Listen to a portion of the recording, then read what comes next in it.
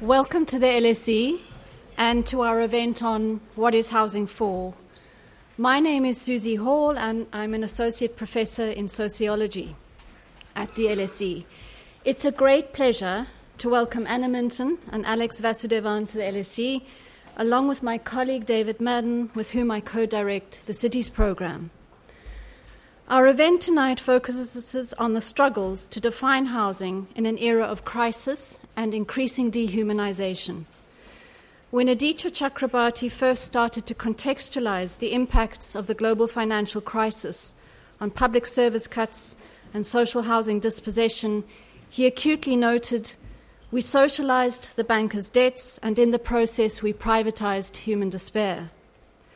Our three authors tonight seek to engage with the political and the human aspects of housing struggles across many cities. Anna Minton is a reader in the School of Architecture at the University of East London and author of Big Capital, Who is London For?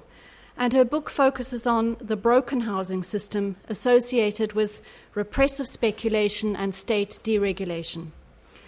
Alex Vasudevan is an associate professor in human geography at the University of Oxford, whose work focuses on the clashes with power and the space for alternative life and alternative politics in housing. And his book that he will be speaking to tonight is The Autonomous City, A History of Urban Squatting. David's book was written with Peter Marcuse and explores the commodification of home and the need for radical responses in both civic and state practices. And his book is titled In Defense of Housing, The Politics of Crisis. For those Twitter users in the audience tonight, the hashtag for today's event is hashtag LSE Housing. I'd ask you now to please put your phones on silent and also to note to all of you that this evening's event is being recorded, as you can clearly see, and will be made available as a podcast subject to no technical difficulties. There will be ample opportunity for you to put questions to each of our speakers after their sessions. They're each going to speak in a row, and then we'll collect a number of questions. And after our event, there'll be a book signing that takes place outside with copies of our speakers' books, and we'll invite you to join us for drinks. For now, will you please join me in welcoming David Madden?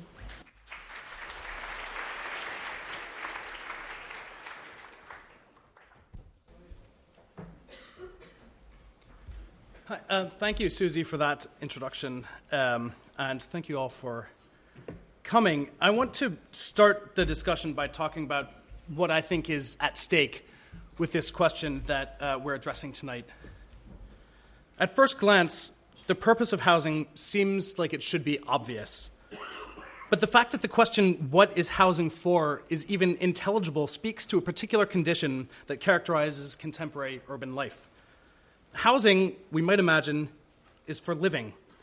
But in practice today, the purpose of housing is being transformed. It's these changing purposes that raise the question of what housing is for and what it could and should be for.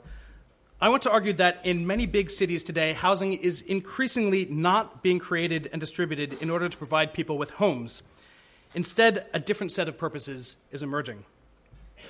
Housing today is being converted into a financial instrument for micro-entrepreneurs and hyper-capitalized investors alike. It is transmogrified into liquid credit for some and stable savings devices for others. It's a method for tax evasion, money laundering, and the consolidation of illegal assets.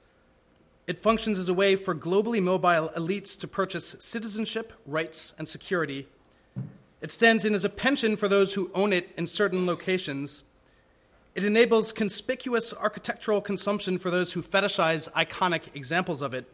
In short, housing today serves as a resource for the privileged few who control particular types of it, even as it is a tool for the repression and removal of many others. As the housing system is increasingly oriented towards these functions, its ability to meet the social need for inhabitable space becomes strained. Now, I'm going to develop some of the arguments that Peter Marcuse and I make in our book.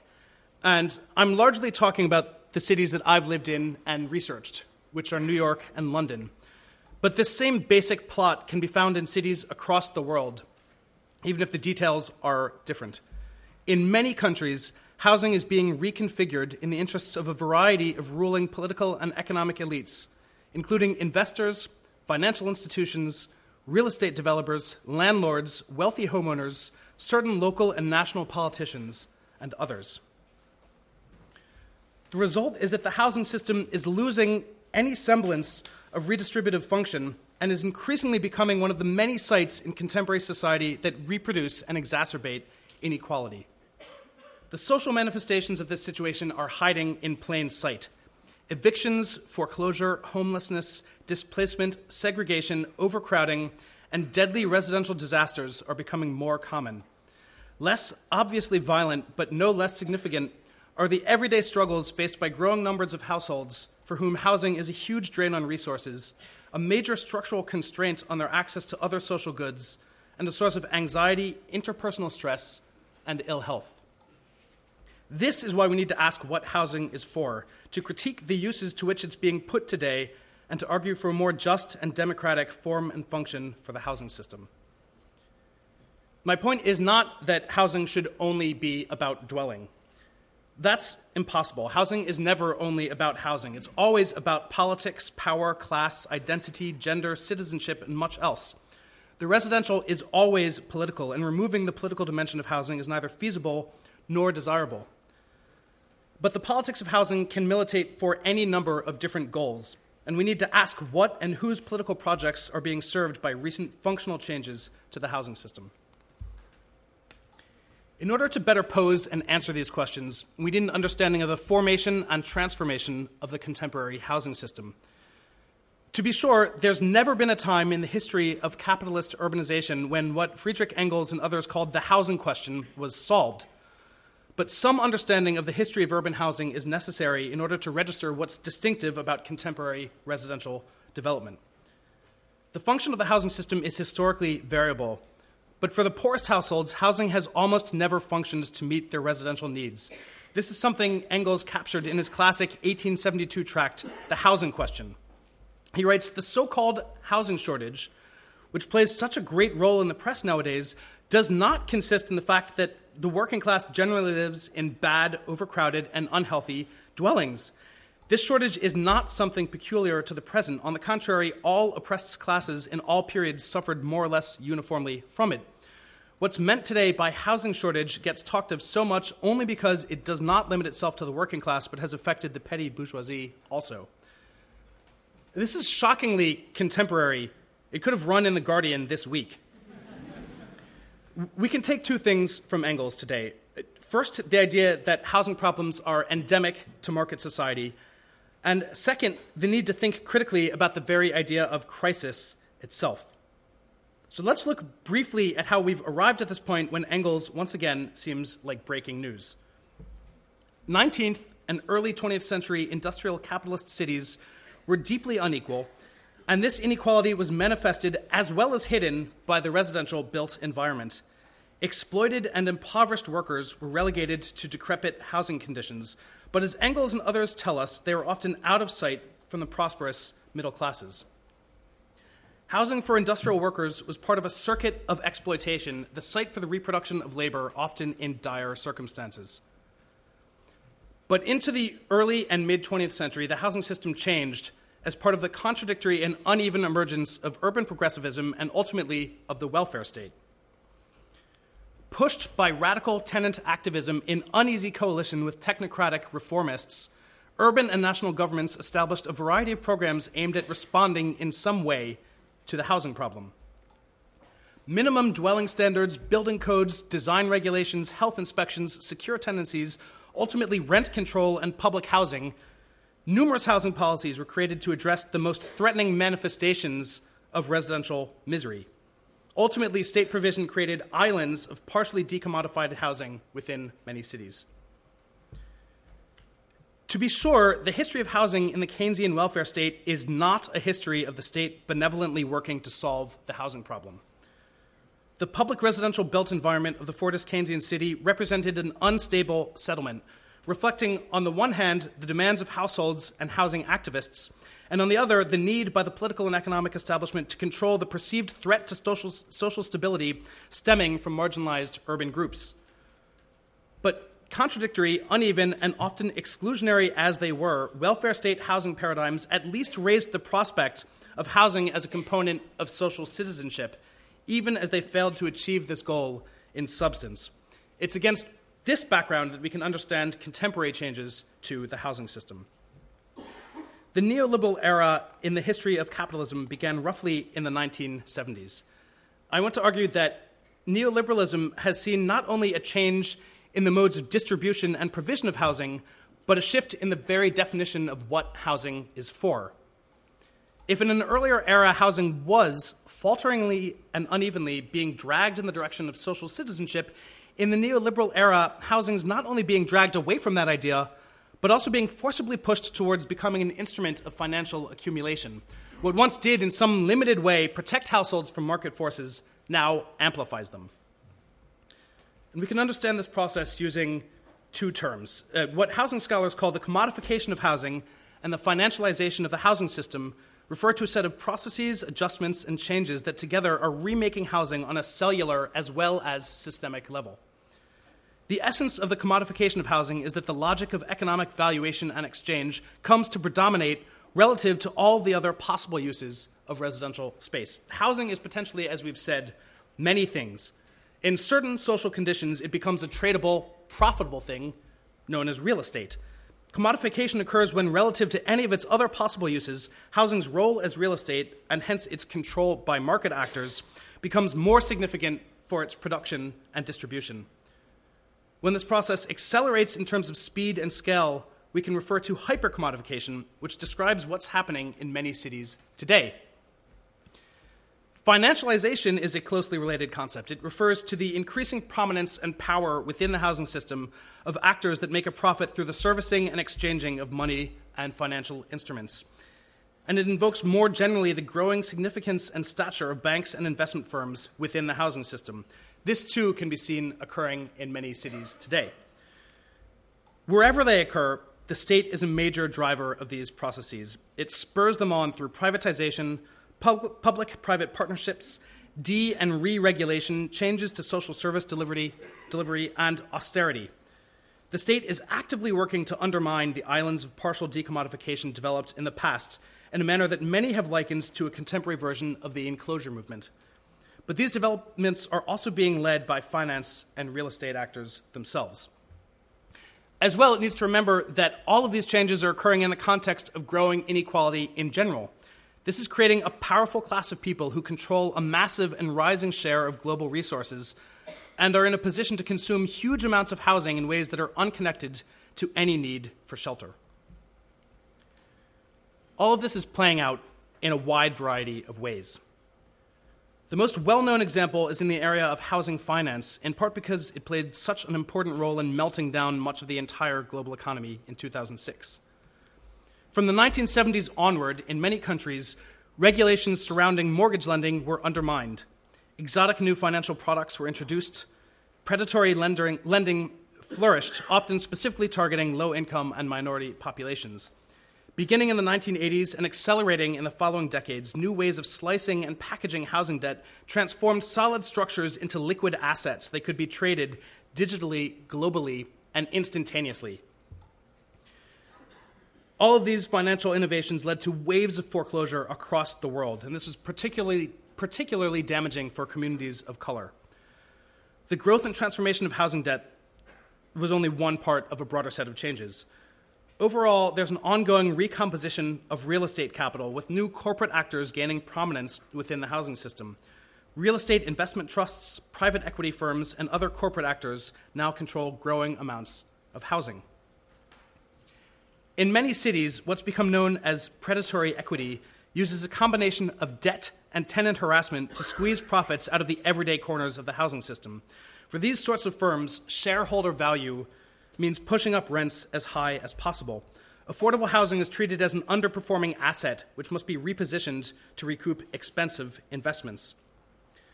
These new investment patterns and economic pressures are causing evictions, displacement, spiraling housing costs, and other harmful consequences. We're also seeing the emergence of entirely new residential forms. Housing designed and built to be an exclusionary, scarcely inhabited luxury good is now a familiar sight in certain strategic cities. Walk around New York, London, Vancouver, Toronto, Sydney, Shanghai, Hong Kong, any city where so-called super prime real estate can be found, and these landscapes of financialization are unavoidable. They're being bought by an elite transnational class who find housing to be their preferable store of value.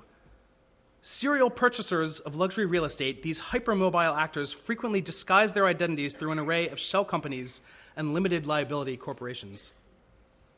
Significant amounts of this wealth have been tied to corruption and illegal activity, but housing provides a way to store this wealth in reliable legal and political contexts. Another clear illustration of the shifting function of housing can be found by looking at the strategies of particular sorts of corporate investors. For many of them, the housingscapes of the Fordist Keynesian city are, in this emerging context, the perfect profit-making opportunities. They target the inherited geographies of regulated housing, such as rent-stabilized multifamily buildings in outer boroughs or public housing developments with dozens or hundreds of apartments. Stripped of the institutional backing of a state committed, no matter how weakly, to ensuring some sort of residential security, these sites are being transformed from spaces of residential protection into potentially profitable rent gaps waiting to be claimed. Displacement is an unavoidable part of this process. Even at smaller scales, the logic of financialization is seeping into all corners of the housing system. We're encouraged to develop an entrepreneurial relationship to our housing, to see ourselves as strategic players of a complex residential game, to find clever ways to let out surplus rooms or spare sofas, to accommodate ourselves to, and even embrace and enjoy a competitive, expensive, and exclusionary housing system. These are only some of the ways that housing is being redefined today. But for all of these reasons, we can't only understand the housing problem in quantitative terms. There's a qualitative shift going on in the purpose and function of housing. Many of today's struggles are in part struggles precisely over what housing is for. As I've said, housing today is being pushed away from the logic of social citizenship and towards becoming something more like a commodity. But I want to end by explaining how these developments are obviously not only economic in their impact. One thing that's striking about all of this is that even in our age of growing political polarization, housing is one of the few issues which are identified as problems by nearly all sides. There's no agreement on what to do about it, but it's impossible to deny the existence of the housing question. In Britain, housing in general is a neurotic national obsession where the symptoms of crisis are examined again and again while the underlying causes are rarely identified. But recently, after fueling the problem for decades, both the Labour Party and the Conservatives are now talking about new council housing. We might want to be skeptical of their proposals, but we can interpret them as a clear sign that the current incarnation of the housing system isn't working to provide usable residential space. I'd argue that most people still profess a commitment of some sort to the ideal of good housing for all. The Universal Declaration of Human Rights, numerous other international treaties, and many national constitutions all establish some version of a right to housing. And I'd argue that we all see ourselves as deserving inhabitants of housing. But these commitments and claims often conflict with the current political economic model. The result is ideological dissonance, if not a full-blown legitimation crisis. In short, housing is clearly one of the reasons why so many of us are so angry, and it's the clearest indicator that the current way of organizing economies and states only works for a very small, privileged few. Because of this, I'd argue that we're actually already seeing the dying stages of the privatized, financialized model of housing. What we call housing's crisis needs to be understood as the crisis of this model. What's unclear is what will come next. To be sure, as much as it's obviously not working, there's potential for the status quo to persist. Most of the mainstream responses to the housing problem, as I've said, interpret it merely as a quantitative shortage rather than the result of an ongoing qualitative shift. Yet, if the system is simply maintained as it is, but with more housing units, there's nothing to prevent elites and financial actors from simply monopolizing more housing, leaving the problem unresolved. Another possibility, of course, is that the housing crisis could metastasize.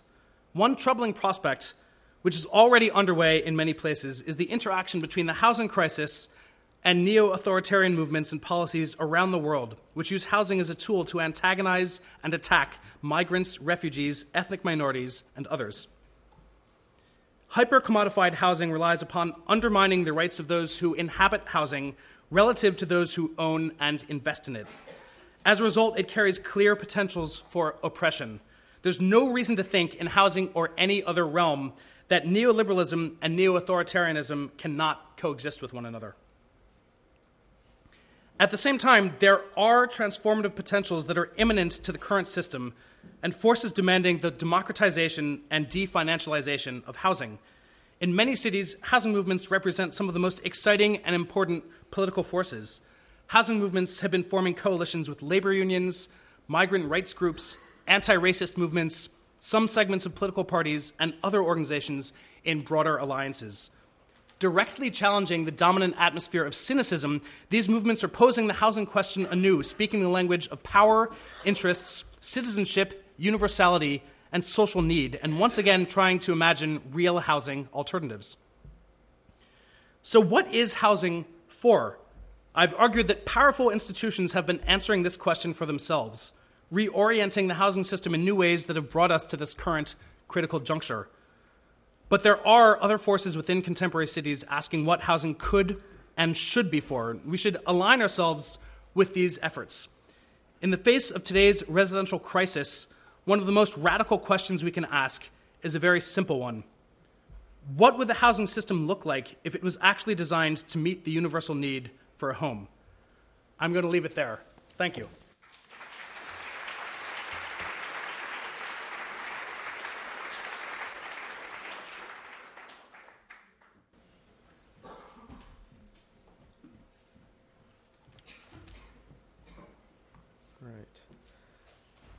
Hi. I'm hoping that my presentation will, in some ways, begin to sort of answer the question that Dave just posed, looking both historically but also looking to the future as well.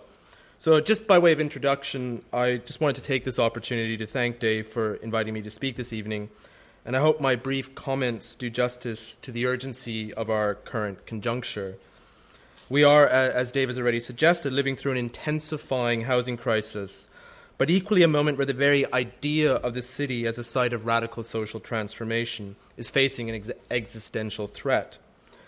Residential alienation, oppression, and injustice is a key part of this story.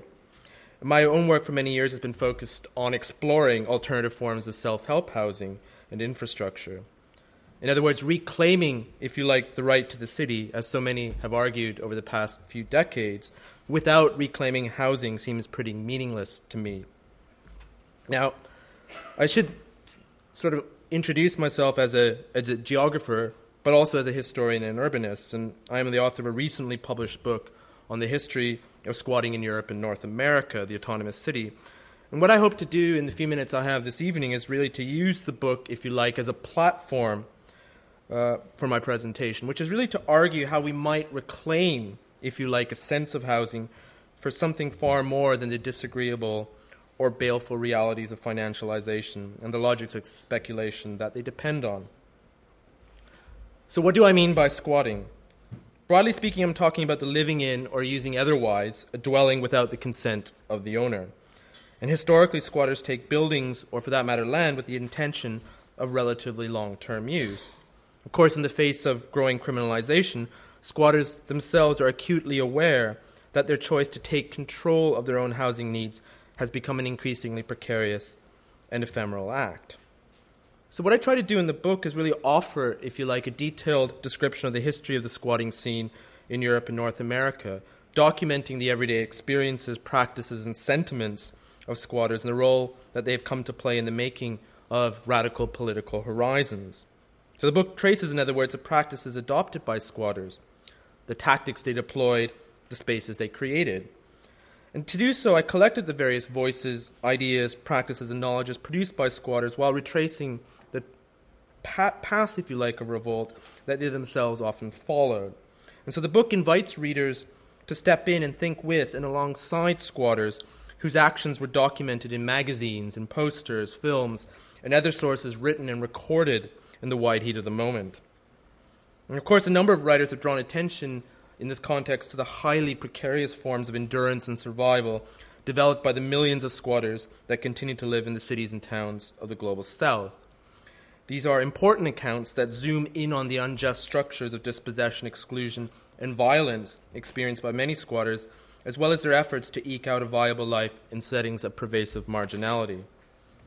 Set against this backdrop, the squatter movements that first emerged in cities in the global north in the 1960s and 1970s were admittedly smaller in scale, though they still played a decisive role in the development of new forms of grassroots urban politics. And of course, in a city like London, they were central to sort of understanding this city and its various sedimented histories of protest. So it's really these kinds of stories, shared histories of political action, community organization, and collective living that is the main subject of the book.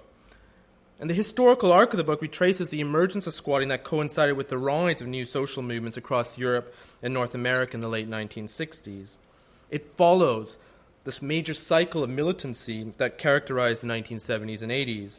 And this flowed in part from the actions of Italian autonomia to the countercultural agitprop that shaped the practices and tactics adopted in northern European cities, such as here in London, but equally Amsterdam, Berlin, Copenhagen, Hamburg, and many others. And these trajectories have, of course, been increasingly acknowledged by activists in particular, and particular attention has been paid to a new set of practices adopted by squatters in more recent decades as well.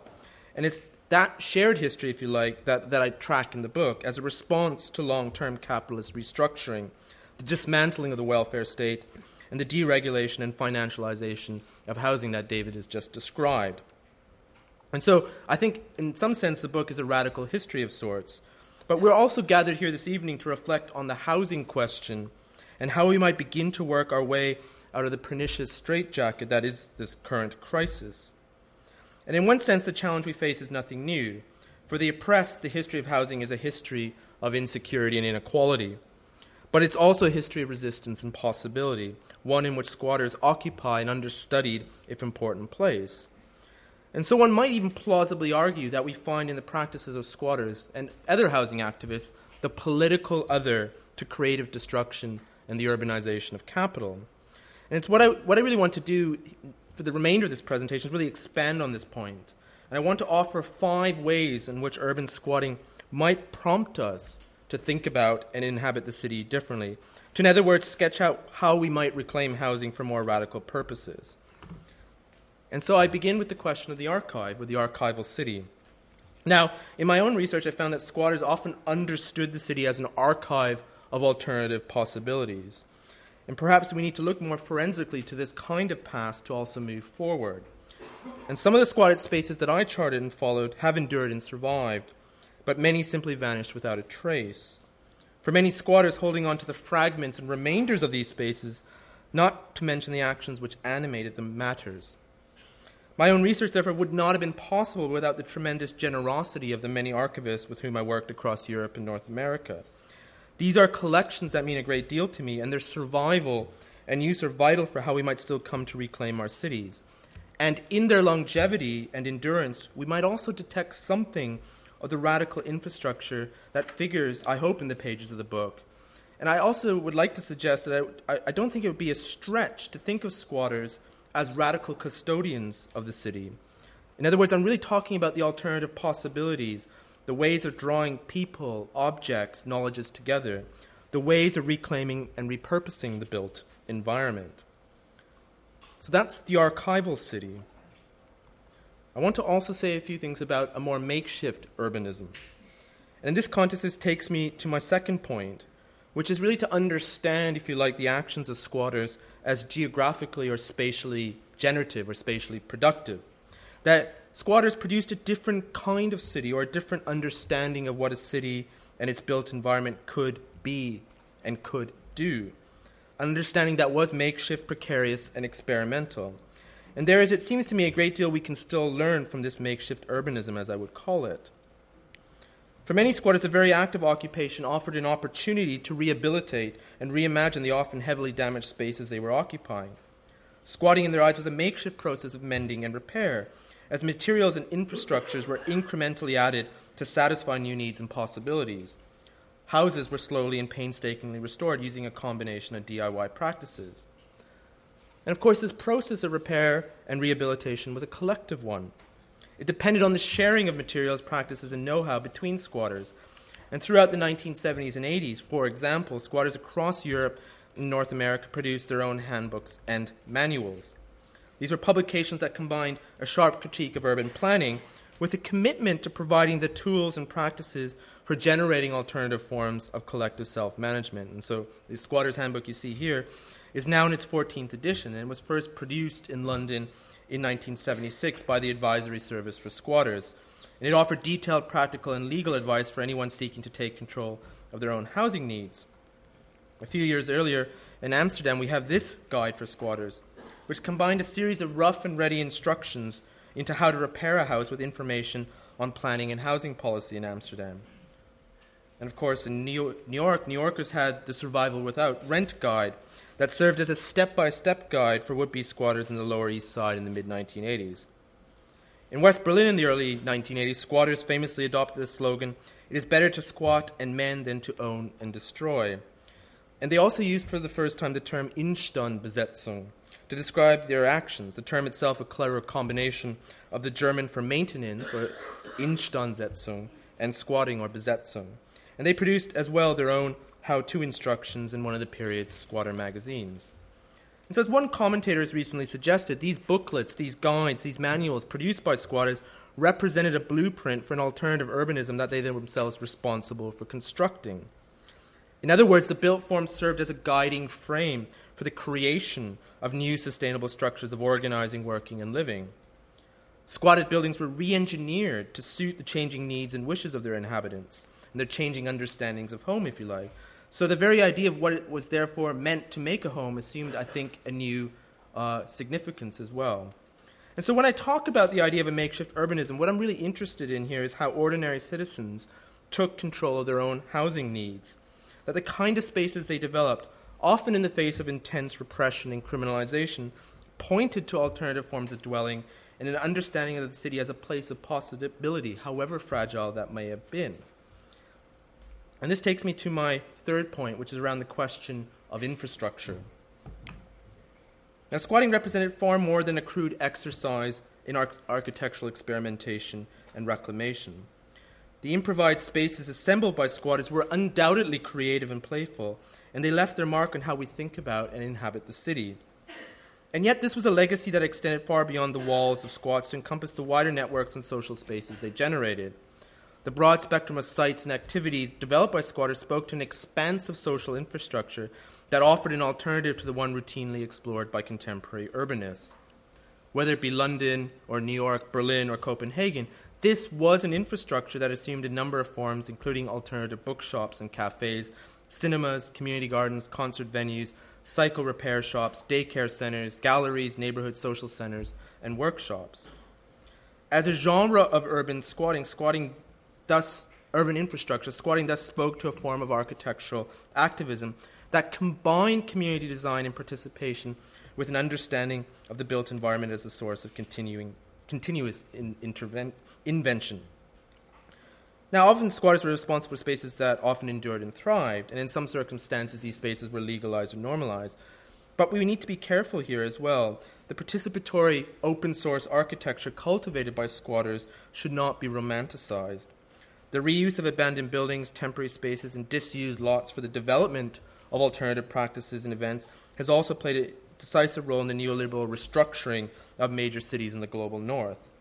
The radical openness of squatted spaces has in recent years been captured by the creative industries and co-opted by municipal planning departments and city marketing campaigns. There is still nevertheless much to be gained, I would argue, from a return to some form of self-built housing, despite these tendencies, as a means to reclaim a more sustainable understanding of the city. And this is, moreover, a call for a radical rethinking of the role of architecture in housing.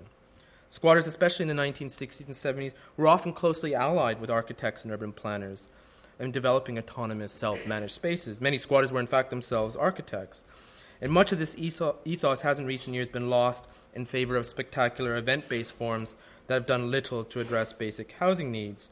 So this move to reconnect and embed architecture within wider movements for the right to housing is something I would see as being really important in building a rather different kind of urban infrastructure, and one that places housing at its core. And that takes me perhaps to my fourth point, which is around the question of refuge and solidarity. Often when we think of squats, we think of places of collective world-making, a place to express anger and solidarity, a place to explore new identities and different intimacies, to experience and share new feelings, and to defy authority and live autonomously. Squats were often sites of intense debate, but equally of disagreement and dissent. But they were also sites of care, of connection and solidarity. They were places where people came together. And the history of squatting has always been characterized by its sheer diversity, attracting students, apprentices, runaways, workers, dropouts, anarchists, punks, gay and lesbian activists, queer and trans groups, black nationalists, migrants, refugees, and environmentalists. And if we begin to look through the lens of critical race and feminist theory, it could be argued that various struggles over squatting, and if we take London just as an example, were in some ways intersectional. Issues of race, class, gender, and sexuality were all present and raised by different groups, though these entanglements were often ignored, and the approaches that were adopted by activists across the city were in many cases non-inclusive.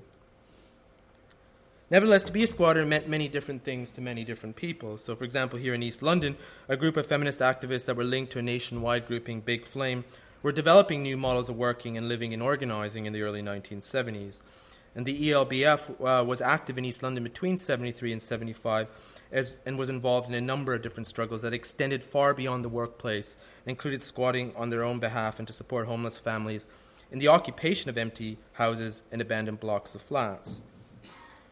There were also struggles linked to the various histories of gay radical culture in 1970s London and the questioning of queer sexual identities that emerged during this period. So the GLF, or the Gay Liberation Front, was after all set up in October 1970 in a meeting here at the LSE. While the first incarnation of the GLF dissolved in 1972, the spirit of the original organization was carried forward by local groups in London and elsewhere who were inspired by earlier GLF communities in Brixton, Notting Hill, Bethnal Green, and so on. And in Brixton, beginning in 1974, members of the South London GLF squatted a number of dilapidated back-to-back houses on Railton Road and Mayo Road, which were home to over 60 men and were later converted into a housing cooperative. And they also set up the South London Gay Community Centre at 78 Railton Road, which opened in March 74 and was evicted in April 76. This was part of a much wider geography of protest in Brixton at the time. But it must be stressed that these stories, in many ways, have tended to be colorblind, overlooking the role assumed by communities of color within London's squatting community. It was, after all, on Railton Road in Brixton in 1972 that Olive Morris, seen here, and Liz Turnbull, members of the British Black Panthers movement, squatted an empty flat. And this was the first successful squat of a private property in Lambeth. Morris and Turnbull resisted a number of evictions over the course of the next few months, though in the face of growing police pressure, they eventually moved down the road and squatted a council property. And of course, this is to say nothing of Black Roof, an organization that played an instrumental role in coordinating and defending black squatters living in Brixton and Clapham, or the Race Today Collective, which started in the same year and was based at 165-167 Railton Road, and CLR James later lived at the same address. And of course, the collective played an important role in the Bengali Housing Association group, who were squatting flats across East London. And beyond London, some of my recent work has been looking at the role of migrants in housing struggles.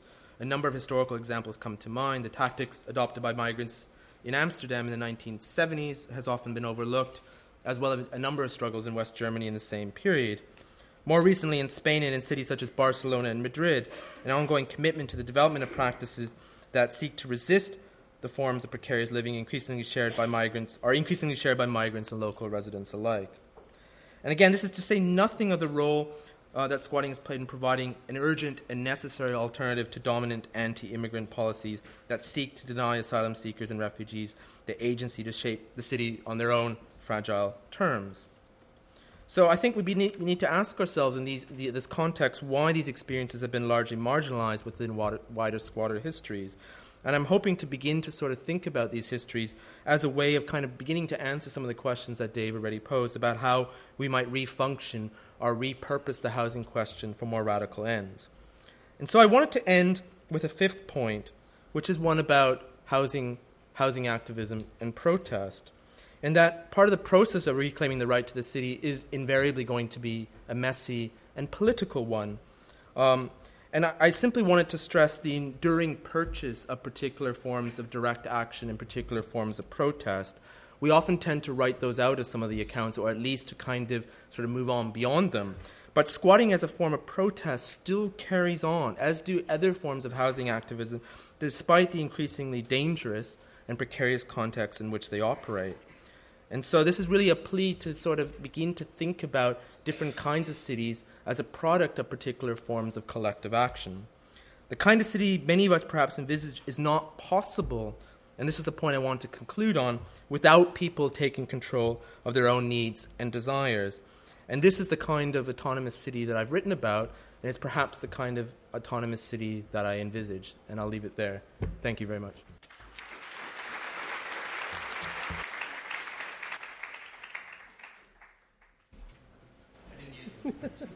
Okay. Well, thank you for inviting me here, and thank you very much to David Madden for putting this event together. I'm going to talk about the question tonight, what is housing for, picking up on the main themes in my book, which was published just a few months ago in June, Big Capital, Who is London For? So inevitably I'm going to talk about London, but in the context of the wider British economy, the wider British property economy, and the wider global property economy. Just one point to make before I start. My book was published on June the 1st, and 2 weeks later, the Grenfell Tower fire happened, the most appalling disaster imaginable to put housing on the front pages. And I think that disaster spoke to a great many themes in the book, and to many themes which I'm going to talk about tonight, namely the consistent failure to listen to local people and consistent failures in democratic representation and participation, which are linked themes to the housing crisis and to why we've reached this situation. While the Grenfell fire was the most awful disaster, I think it has opened a space of opportunity as well, and I'll try and pick that up at the end of my comments. One of the key themes in the book is that life at the top of the pyramid is actually linked to life at the bottom. And I spend quite some time going around the alpha parts of London, which some of you might be familiar with, the sort of so-called golden postcodes, the prime property spots that David has mentioned. And this is in the context of London and other cities being more unequal than ever before. One of the key themes I emphasise, I take directly from Thomas Piketty's landmark book, Capital in the 21st Century, and of course the title of the book is a self-conscious reference to that. And he repeatedly emphasises that in today's economy, the income from property, or the income from rent, if you prefer, is greater than the income from economic growth and wages. And this is one of the main factors fueling our contemporary casino-style speculative property economy and this flood of capital and foreign investment which is coming into cities like ours and which is linked to the displacement of communities and the destruction of public housing. So that's the overarching theme. Life at the top is linked to life at the bottom. I'm going to talk to you about both life at the top and life at the bottom. This is the sentence with which I start off the book. And actually, this is a friend of mine, Jan, who, similar age to me, She's got a good job. She earns £40,000. Her partner has a job. They have 2 children, and this is what she has to put up with. This is what she posted on Facebook in Christmas of 2016 last year. And when I saw this post come up, she's one of my Facebook friends, I thought, I've got to put this in the book. And I just started the book with it. So, I mean, this wasn't really research. This is part of my life. It's, I'm sure, part of a lot of your lives as well. So she wrote, surrounded by boxes yet again, about to move, knowing that we will be moving again in the new year. I have cleaned and painted the flat, and it's still a dump, with damp patches and a moth-eaten carpet throughout. I am 46, and I have lived in over 30 houses, and I still have no security. OK, let's move to the other side of the coin. You will be familiar with these sorts of images, sometimes quite hard to tell if these are CGI images or if they are actually real images. The two seem utterly interchangeable. I have a feeling this is a CGI, can't be sure. This, however, is real. This is a little out of date now. This is at the time when I was finishing the book, so sort of around April 2017. And this is now Elephant Park, and this is one of the developer Lend-Lease's hoardings around Elephant Park, and I want to focus a little bit on this development in tonight's presentation. This, again, is a CGI. This is Elephant Park once more, but this is what Elephant Park is going to be once what is going to be apparently the largest new public park in Britain since Victorian times is created. But of course, this isn't a public park. It's going to be an entirely private park, which is not in the nature of parks as we generally tend to know them. And this is the Battersea Power Station redevelopment. Norman Foster, Frank Gehry's architecture on all sides, which, as the architecture critic Rowan Moore said, a great quote, I thought, they have managed the seemingly impossible, which is to make Battersea Power Station look small. So this is a flavour of some of the architecture which is going up all across London. 300 towers of residential development, cranes and development, absolutely everywhere. And for everybody who says the answer to the housing crisis is that we need to build more homes, well, clearly not. We're building lots of homes. We're just not really building homes that people can afford to live in. And it's also relevant to note that the entire first phase of homes in Elephant Park has been sold 100% to foreign investors. And this is one of my absolute favourite images. Again, CGI, not yet built. This is the Sky Pool, which will be linking 2 10-storey towers at the Vauxhall Nine Elms development just near the new American Embassy. And these are the sort of iceberg basements which characterise the alpha parts of London, costing £3 million or so apiece. And beneath the surface, I mean, this is obviously a particularly big one, but, couldn't resist putting this in. And, archaeologists of contemporary London will study this and find these catacombs reflecting how we lived in 2017, how some of us lived in 2017. And these alpha parts of London actually are home to the most billionaires in the world. We've outstripped New York now as being billionaire favourite spot, also favourite spot of ultra-high net worth individuals. And as David has already alluded to, a lot of this money is corrupt money that was exposed by the Panama Papers, and, very large amounts of investment in anonymous shell companies. I think 40% of all this investment is in anonymous shell companies, and a lot of these properties aren't even occupied. They're so-called safe deposit boxes in the sky, the phenomenon of lights out London, similar sort of phenomenon in Manhattan and other North American cities. So then you get this argument, well, isn't it a good thing for the city to attract lots of wealth and investment?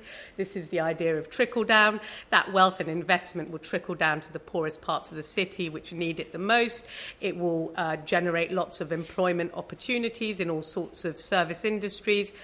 Well, I think it is clearly proven over the last 30 years that trickle-down has absolutely failed to work in the UK, and just very visibly all over this city, it is clear that wealth does trickle down, but it doesn't benefit the poorest communities. It simply displaces them.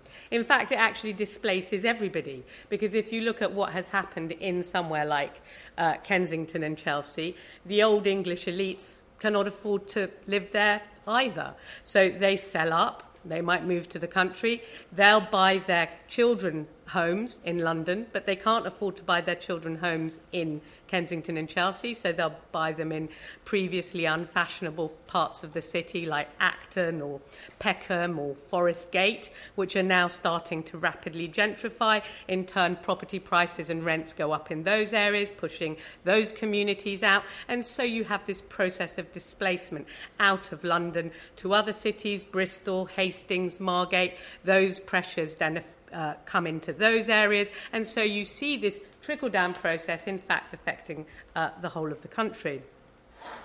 So you also get this other line of argument, which is that, well, this is gentrification. I make a very, very big point in the book that this is not gentrification. I think David referred to hyper-commodification. The original definition of gentrification, coined by Ruth Glass in the mid-60s, was of a much slower process, which might take place perhaps over a generation. What we're seeing now has nothing to do with that sort of definition where people would move into the inner city, do up a former working person's cottage, and sort of then gentrify the area gradually. That was a contested process. But what we're seeing now has got nothing to do with that. With the speed of capital flows that have come into London and other cities since the financial crash, this is on a completely different level. And it's as a result of quantitative easing, all the money which has come in to save the banking system post-financial crisis, which has disproportionately gone into the top end and into London property, combined with all of this corrupt money. Policies of state-led gentrification, as they can be described, which I will talk about in a minute. And then from the bottom, you have other pressures, the destruction of social housing, austerity policies, and the capping of housing benefit, which are making London an impossible place to live for anyone on low, middle, or even relatively high incomes, as we saw with my example of Jan, the woman I know, who earns $40,000. So to talk about these policies of state-led gentrification, as this has been described by some academics. So remember Elephant Park, which we looked at right at the beginning of the presentation. Well, this was Elephant Park. This was the Haygate estate in the middle of Elephant and Castle, home to 3,000 people on predominantly low incomes, although a good 25% or so of them actually owned their own homes, the right-to-buy owners that Mrs. Thatcher enfranchised with her famous flagship policy. And in 2014, Elephant Park was... very difficult to be clear about these terms.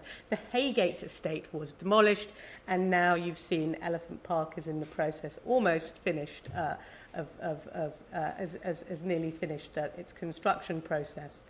And in fact, this is a process which is going on all across London. 100 estates or so have been demolished. Advocates call this process estate regeneration. Their critics call it social cleansing. This is Robin Hood Gardens, a very contentious estate because this is acclaimed by many as a modernist masterpiece. The bulldozers have already moved in here. This has been another very contentious site. This is Cressingham Gardens in Brixton, just overlooking Brockwell Park. The rhetoric surrounding these estates is often that these are sink estates which blight the lives of their residents, and it would be better for all if they were demolished. Well, there is no way on earth that anyone could call this a sink estate. It's a lovely place which was designed to meld with the park, and the community are now on their third judicial review. So it's an ongoing legal process to try to fight what the Labour Lambeth Council are pursuing there. So, why is this happening? Why, at a time of acute housing crisis, are we demolishing what remains of our genuinely affordable housing? Well, as I said, it's this sort of sink estate story behind it, that these are terrible places, and actually we need lots of housing. So the only way we can build housing is to use all the land value that we will get from selling homes on these estates, and therefore we can subsidise the building of some affordable housing. As you can see, I don't really buy into this argument, particularly as the definition of affordable housing has been changed to now mean up to 80% of market rent or market value, which makes anything that's built in these developments completely unaffordable to all of us. And as David mentioned earlier, it's the rent gap. It comes back to this idea of the rent gap, which is the difference between the value of land and the potential value of the land. And when that difference becomes too large, then basically capital piles in, and this tends to be the result. And this was explained very well, I think, in this quote by Lord Adonis, who is the chair of the National Infrastructure Commission. And he spoke of how the scale of council-owned land is vast and greatly underappreciated. There are particularly large concentrations of council-owned land in inner London, and this is some of the highest-priced land in the world. The local authority planning regime has got to adapt properly to the potential for market-priced developments. So, this land value has got to be realised. Policymakers feel this is the only way that we can build housing, and hence we're seeing this huge churn. And actually, Adonis has also said he would be keen to see all of London's 3,500 estates undergo this process. Wow. I mean, that is a huge change in demographic. And, these are the results. This is Elephant Park. Again, CGI, I think, but it is nearly built. And the prices on Zoopla, 750,000 to $1 million for a two-bed flat. 25% affordable housing, but hey, 80% of a million, not really that affordable. And what happened to the tenants? Well, this is where the tenants on the Haygate have moved to, generally out of the immediate area. Communities disrupted, networks broken, kids have to leave their schools with all the attendant difficulties, social and mental health difficulties that poses. And ironically, it's the owners, the homeowners on these estates, the people who bought their homes under the right to buy, who've suffered the most, because they get such low values in compulsory purchase from local authorities that actually they cannot afford to stay in London on the whole. The average price for compulsory purchase on the Haygate was £100,000. Just compare that to the prices you're seeing now. And so these people have to leave London. And I've got some really heartbreaking stories of people I met and interviewed who now live outside of London and, have not recovered from it. At the same time as these processes have been going on, to add another enormous part of the jigsaw, which I don't have time to go into in too much detail, but what we've seen over the last 30 years, I would say sort of amounts to the slow death of social housing and a very fundamental shift in policy, which came in with the right to buy, which saw more than 2 million council homes being sold off. And instead of building council homes, we decided to subsidise demand through housing benefit. And I call this from bricks to benefit as a way of trying to make it sort of comprehensible to people, because, you know, I feel when we talk about supply side and demand side policies, actually a lot of people get lost. So we stopped building and we started looking at housing benefit. And ultimately, you know, we've now reached this stage where since 2010, I don't believe that the government has really believed in social housing. I've shared platforms and I have spoken to people in government who have said, you know, they don't believe in social housing. We've also seen the rise of the private rented sector and buy-to-let. And now we've got a situation where 40% of council housing is owned by private landlords who rent out those properties at 3 to 4 times the price. And a third of social housing is actually now in the private rented sector, which leads to a housing benefit bill of 9.3 billion. And actually, that housing benefit bill doesn't even cover the rents, because now they've been capped. Tenants keep getting evicted because they can't afford to pay the rents. David also already mentioned a slide about rent to rent. Every aspect of your home is now marketised, and the conditions in the private renter sector, where there is famously no regulation. The head of Generation Rent said there are more regulations to run a cattery than a home,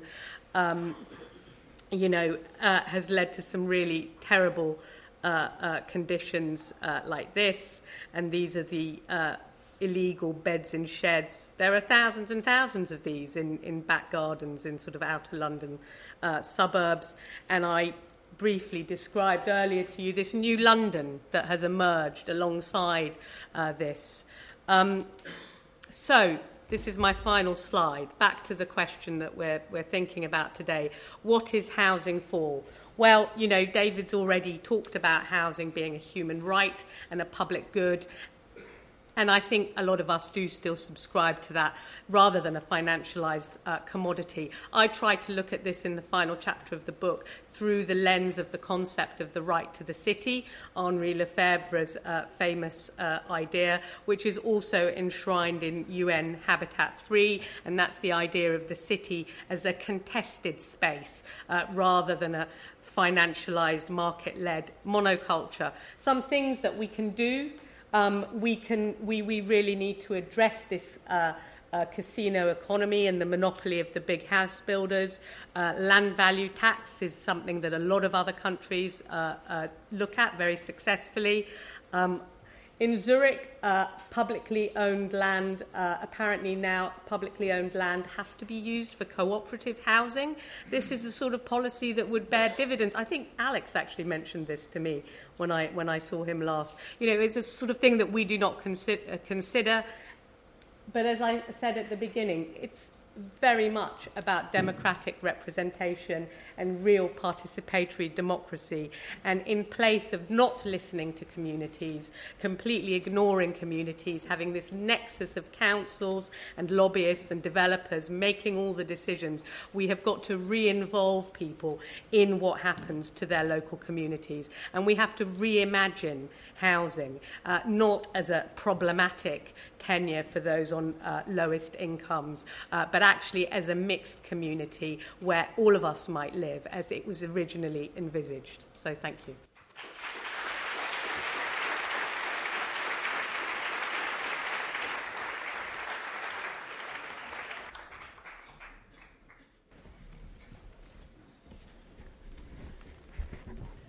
Thank you very much to all three of you. I have loads of questions, but I'm also well aware that this is a room full of residents. We've probably got a number of activists here tonight and maybe even one or two covert policymakers. We'd like to hear from all of you. Could we take 2 questions at a time? Please wait for the roving mic, and when you ask your question, please tell us your name and tell us where you're from. First questions. Gentleman, 4th row up. And second person, another question? Right, on the edge there. Let's start with those 2. Yep. Hello. My name's Gordon Peters from Stop Haringey Development Vehicle in Haringey. Thank you very much to all 3 speakers for a lovely triad of presentations, nearly all of which I happen to agree with is somebody who in the early 1970s supported the squatting movements in London, Alex referred to. And I now find myself in 2 days' time round the corner from here in the Royal Courts of Justice on the Strand in a judicial review of what will be the biggest sell-off in local authority history in Haringey of all its public land and property if it goes ahead. So I do hope some people here take note of what will be happening in the Royal Courts of Justice on Wednesday and Thursday this week, because I think it's going to be a litmus test legally for the future of what development corporations are trying to do with their encroachment on local authorities. And we are actually testing that in court. So do look out for what happens. So just to add, if anyone wants to join that protest Thursday and Friday, Royal Courts of Justice, students, it's on your doorstep. Wednesday and Thursday. Right? Wednesday and Thursday. Wednesday and Thursday this week, round the corner. 9:30 a.m., right? The Royal Courts of Justice, there will be a lobby between 9 and 10 each morning as well, and Thank people you. can sit in too. My question is, given that I've gone from a worker activist in the 70s to somebody now seeing even worse happening than I did then, to what extent do you think the context of re-engaging protest, having public ballots in local authorities, and people's plans put together will actually turn the tide? Is this a moment, as some of us would hope it might be, in my legal case I think it's part of that, when the tide really will begin to turn, especially after Corbyn's speech to the Labour Party conference last week, for instance? Are we now beginning to see an end to this neoliberal repression of the right to a home? Thank you. Thank you. So we've got a tide-turning moment and question from you. Hello, I'm Irfan and I'm a student.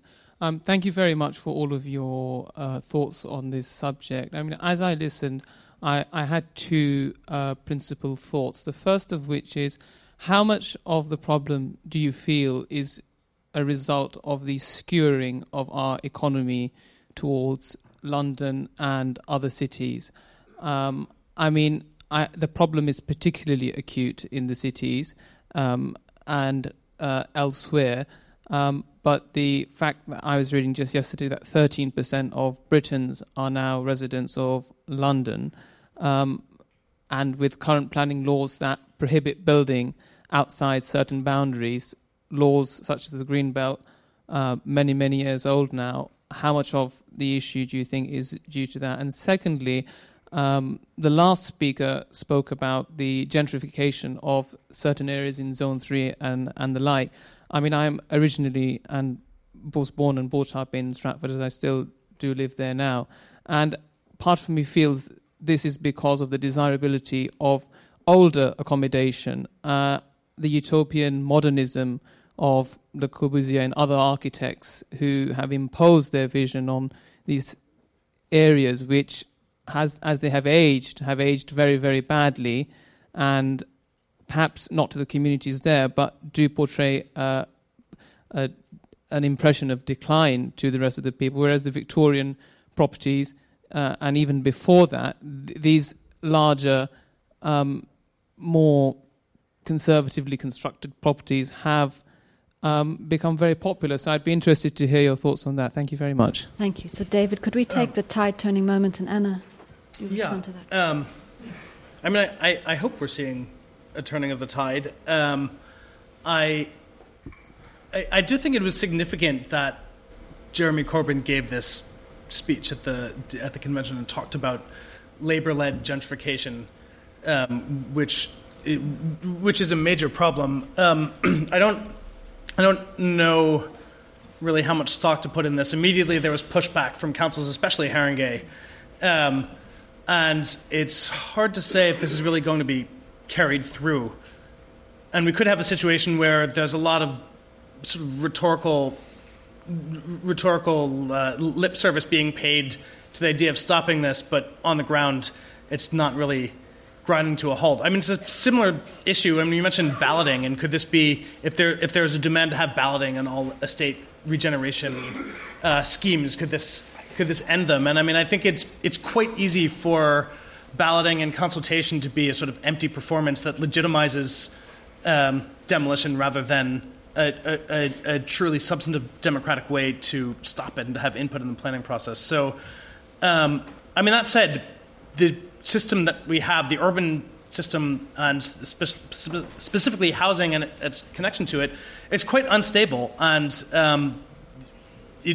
we could see the tide turning. So, I mean, I think it's hard to say. Is my response to that. Alex, do you just want to jump in there? Yeah, just very quickly. I mean, I think I probably would want to inject a cautionary note. I mean, the Labour Party has a sort of fraught history with housing policy in London for a very long time. And my sense is the closer they get to power, the greater the compromises they will make. And we should push them on those compromises collectively. And you begin to already hear this in some of the conversations they have. It was obviously great that they made some moves on what's taking place in London, but I would at least want to register a slightly cautionary note. They've disappointed us many times in the past as well. Hannah? Yeah, I mean, completely echo the cautionary note. But the debate is out there now, and it wasn't out there before. It's being had, and I think public opinion is shifting, the mood is shifting. The Aylesbury case was won last year to everybody's massive surprise. As you say, what happens is going to be a litmus test in Haringey, and everybody's watching. To answer the point about gentrification, so I think what you say and the sort of gentrification you're describing about sort of older properties being desirable, etc., this is the established narrative of gentrification. And, you know, there's a lot that is true about it. And it's always been a contested topic.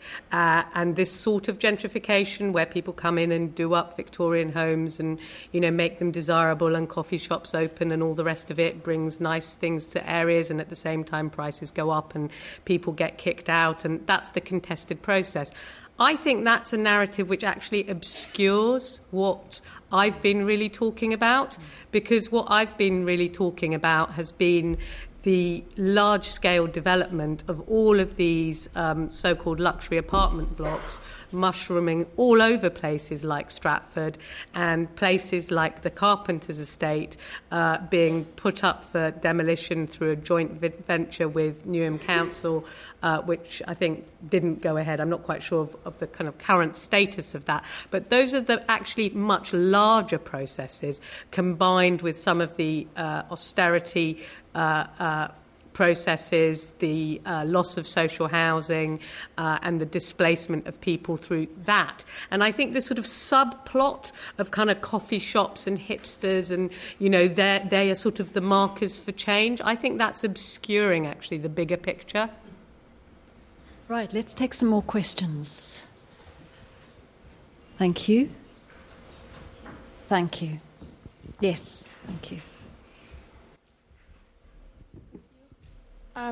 Hello, my name is Taina. This is kind of a comment on the previous comments. I've just moved from Glasgow, and what we saw after the Second World War there is widespread demolition of Victorian housing to be replaced by modernist estates. And at the time, that housing was criticized for much the same things as present-day modernist estates are being criticized for. They were in poor conditions. They didn't satisfy the aspirations of modern-day living. And there was much regret for all of the demolitions that did happen. And once there was refurbishment and the appropriate level of maintenance put in place, that housing became loved again. And so I wonder if instead of doing the same thing with these modernist estates of saying, well, they're not working, let's demolish them, actually just putting the right amount of maintenance, refurbishing them in a way that isn't, removing the communities that live there, surely is the better way of moving forward. Thank you. And then the woman in the middle. My name's Caridwen Roberts. Thank you very much for interesting presentations, even though it was really rather horrific to hear some of the things you were saying. My question is trying to get behind why Labour councils are doing this. Now, obviously, one could very simply say they're all Blairists or they're all neoliberals or whatever. But actually, I do think it's important to look at to what extent the the emerging position that all government funding for local authorities apparently will cease in 2020 is actually an important factor in why they're having to screw their estates in the way they are. Is that a mistaken assumption on my part, or do you think that is also part of the explanation? So, Alex, could you maybe respond to the first question of repair versus displacement? Yeah, David, if you want to come in. Yeah, I mean, one of the ironies of when you write about squatting is that earlier generation of squatting that I talk about partly in the book in the late 60s and early 70s was responding in part to the moment that you're describing, that housing activists were seeking to reclaim and repair housing stock, which in their eyes was valuable, in the face of modernist redevelopment and regeneration. And I think in some ways that ethos is something we can reclaim in different ways now as well. And so one of the things that I find really interesting is a sort of growing move amongst the architectural profession in some quarters and amongst some planners to sort of almost repurpose that ethos of the 60s and 70s, which was around repair and rehabilitation. I mean, it's early days still, I think, in some ways, but I think we're beginning to see the emergence of that kind of practice. And so we're moving away from stadium building and hopefully building or repairing or refunctioning housing again, I think is something to sort of reflect on. And I think, once again, I mean, that is a precarious process. Architects, in many cases, would argue they need to live as well.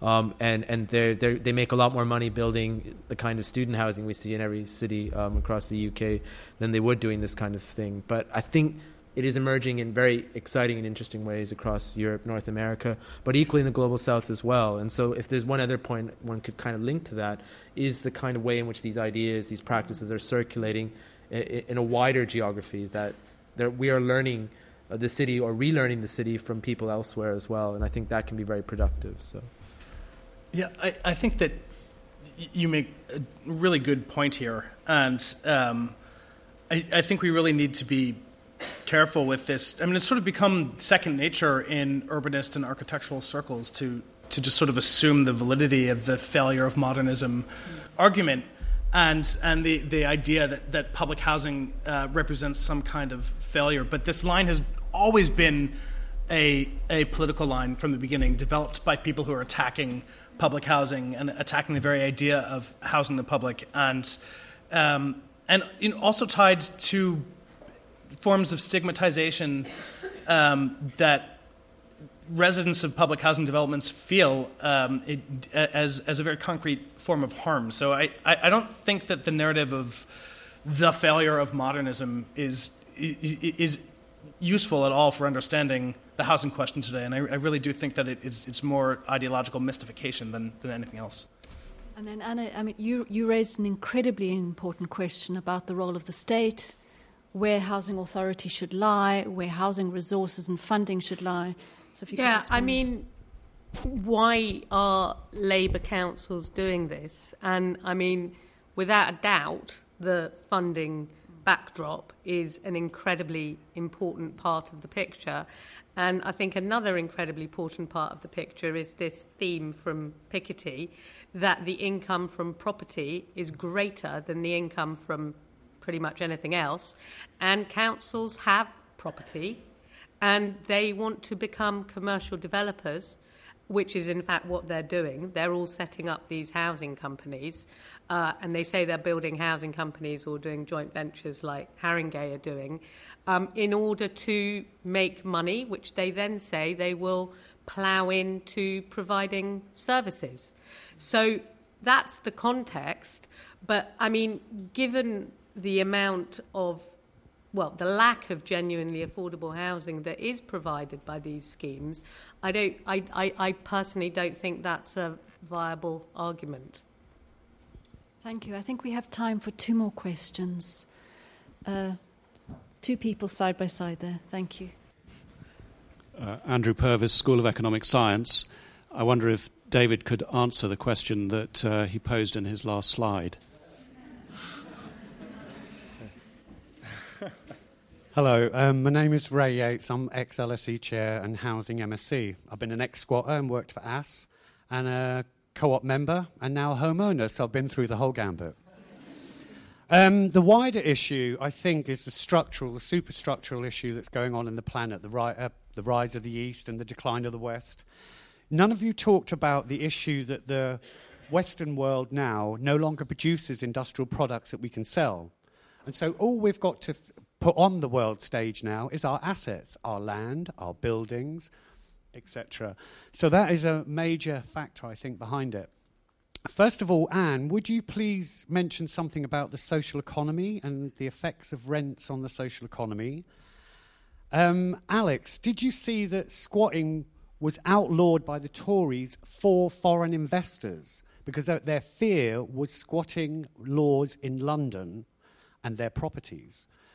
And David, can you please speak about the rise of the city-state and the demise of the nation-state and the economic activity within the city?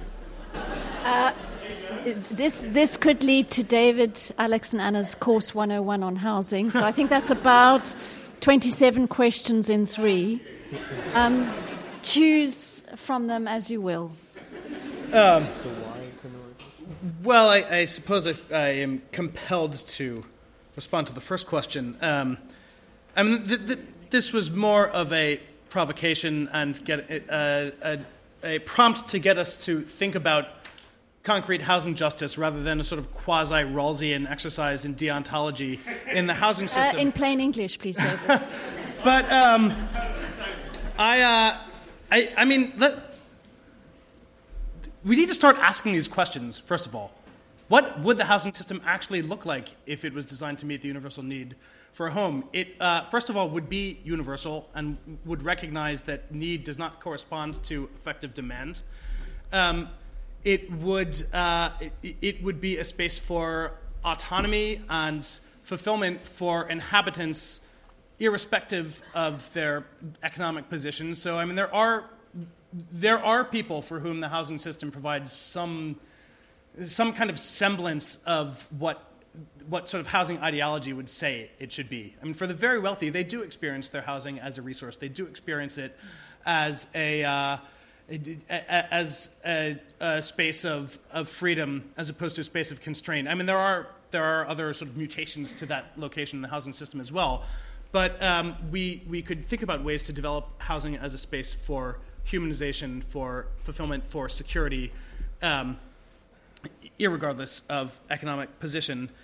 And I mean, we can imagine that the housing system would be focused on providing for social space, for convivial life, for community connections, in a way that's completely disconnected from economic exchange. There's no reason why housing should be a way for anyone to become rich, or the cause for anyone to be completely dispossessed. And it clashes with I think, a sort of everyday ethics of housing and what people deserve in a very clear way. So I don't know. As I said, I was posing this question at the end rather than the beginning for a reason, but I think that's that's what I could come up with. Right. I think I got off lightly in terms of the question, or maybe I didn't. I don't know. So the question was about why criminalization of squatting, which came into force. The law was passed on September 1st, 2012, came into force the beginning of January 2013. This is criminalization in residential property. I mean, one of the things I've argued elsewhere, that this was very much anticipatory. This was future-proofing the city in a particular way. And we have to see also that the context of this was not simply a housing crisis, of course, which it was, but also of growing protest movements emerging in London, which occupied spaces in all sorts of ways. And so I think those things are really important to understanding the move towards criminalization here in the UK, which has been a long-term process. As you well know, there have been previous attempts in the 70s and so on. And while law has been used by housing activists and squatters rather resourcefully, they're also pushing up against it in new ways today. But it's not just the UK, it's the Netherlands. We've seen new laws passed in Spain. Michigan and Nevada have passed new anti-squatting laws in the United States.